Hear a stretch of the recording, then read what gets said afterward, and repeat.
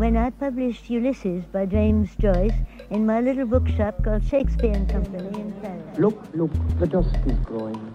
My branches lost Lord Jason. Stately, plump Buck Mulligan.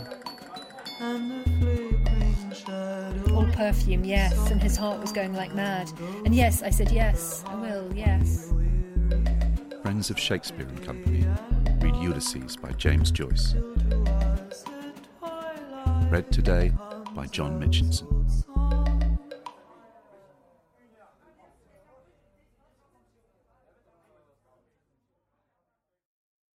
The youngster will be all right, Martin Cunningham said as they passed out of the castle yard gate. The policeman touched his forehead. God bless you, Martin Cunningham said cheerily. He signed to the waiting Jarvey, who chucked at the reins and set on towards Lord Edward Street.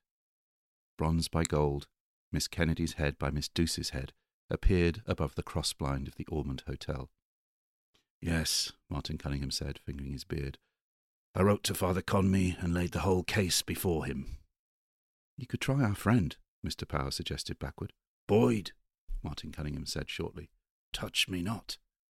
John Wise Nolan, lagging behind, reading the list, came after them quickly down Cork Hill. On the steps of the City Hall, Councillor Nanetti, descending, held Alderman Cowley and Councillor Abraham Lyon, ascending. The castle car wheeled empty into Upper Exchange Street.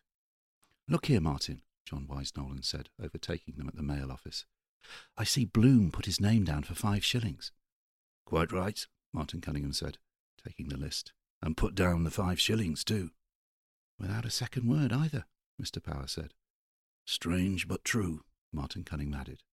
John Wise Nolan opened wide eyes.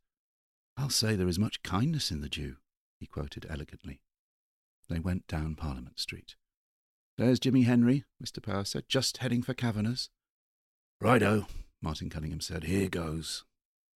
Outside La Maison Claire, Blazes Boylan waylaid Jack Mooney's brother-in-law, humpy, tight, making for the liberties. John Wise Nolan fell back with Mr. Power, while Martin Cunningham took the elbow of a dapper little man in a shower of hail suit, who walked uncertainly, with hasty steps, past Mickey Anderson's watches. The assistant town clerk's corns are giving him some trouble, John Wise Nolan told Mr. Power. They followed round the corner towards James Kavanagh's wine rooms. The empty castle car fronted them at rest in Essex Gate. Martin Cunningham, speaking always, showed often the list at which Jimmy Henry did not glance. And Long John Fanning is here too, John Wise Nolan said, as large as life. The tall form of Long John Fanning filled the doorway where he stood. Good day, Mr. Sub-Sheriff, Martin Cunningham said, as all halted and greeted. Long John Fanning made no way for them. He removed his large Henry Clay decisively, and his large, fierce eyes scowled intelligently over all their faces. Are the conscript fathers pursuing their peaceful deliberations? He said, with rich, acrid utterance to the assistant town clerk. Hell open to Christians they were having, Jimmy Henry said pettishly, about their damned Irish language.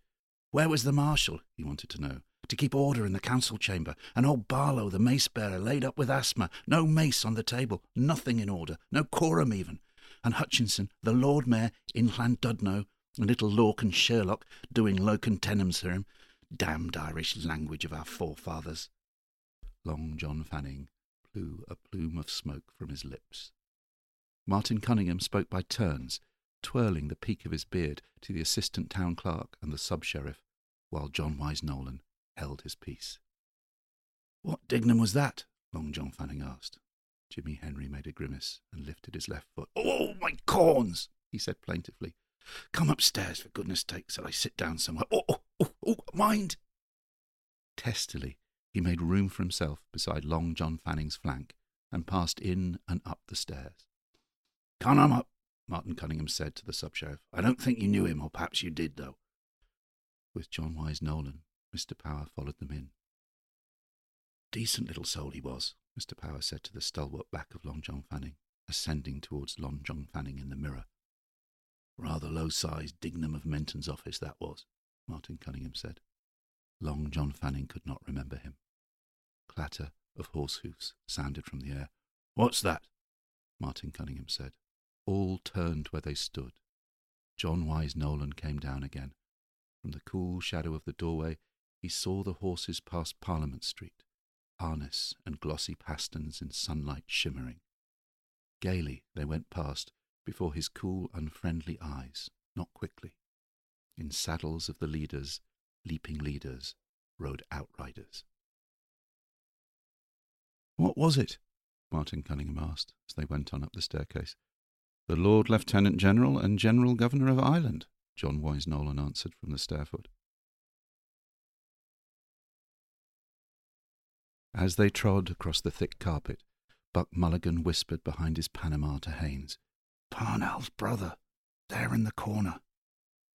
They chose a small table near the window opposite a long-faced man whose beard and gaze hung intently down on a chessboard. "Is that he?" Haines asked, twisting round in his seat. "Yes," Mulligan said. "That's John Howard, his brother, our city marshal."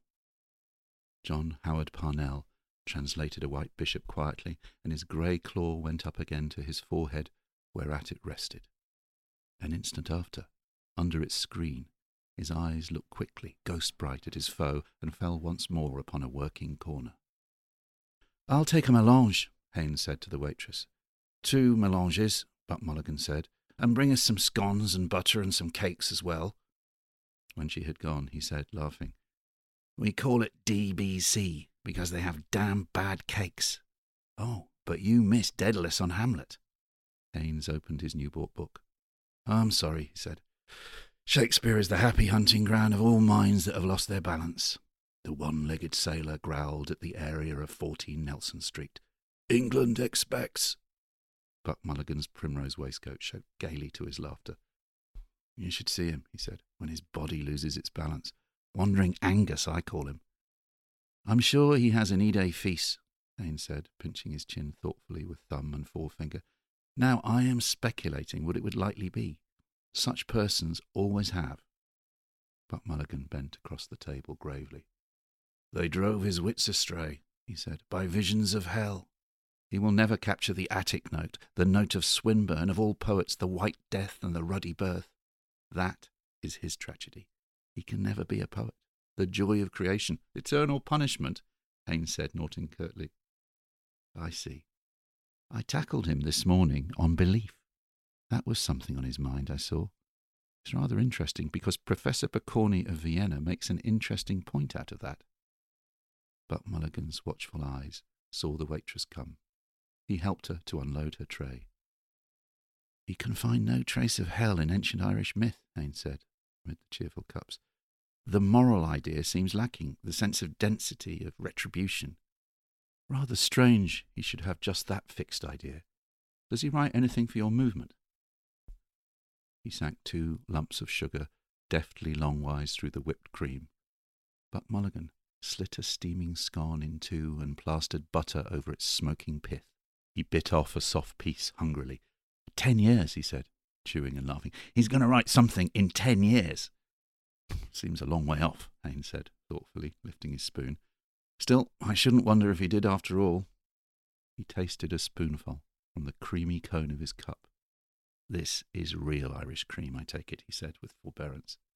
"I don't want to be imposed on." Elijah, skiff, light crumpled throwaway, sailed eastward by flanks of ships and trawlers, amid an archipelago of corks, beyond New Wapping Street, past Benson's Ferry, and by the 3-masted schooner Rosevine, from Bridgewater with bricks. Almidano Artifoni walked past Hollis Street, past Sewell's Yard. Behind him, Cashel, Boyle, O'Connor, Fitzmaurice, Tisdall, Farrell, with stick-umbrella dustcoat dangling, shunned the lamp before Mr. Law Smith's house, and, crossing, walked along Merrion Square. Distantly, behind him, a blind stripling tapped his way by the wall of College Park. Cashel, Boyle, O'Connor, Fitzmaurice, Tisdall, Farrell walked as far as Mr. Lewis Werner's cheerful windows, then turned and strode back along Merrion Square, his stick-umbrella dustcoat dangling. At the corner of Wiles he halted, frowned at Elijah's name and announced on the Metropolitan Hall, frowned at the distant pleasance of Duke's Lawn. His eyeglass flashed frowning in the sun. With rat's teeth bared, he muttered, "Coactus volui." He strode on for Clare Street, grinding his fierce word. As he strode past Mr. Bloom's dental windows, the sway of his dust coat brushed rudely from its angle, a slender tapping cane, and swept onwards, having buffeted a thewless body. The blind stripling turned his sickly face after the striding form. "God's curse on you," he said sourly. "Whoever you are, you're blinder nor I am, you bitch's bastard."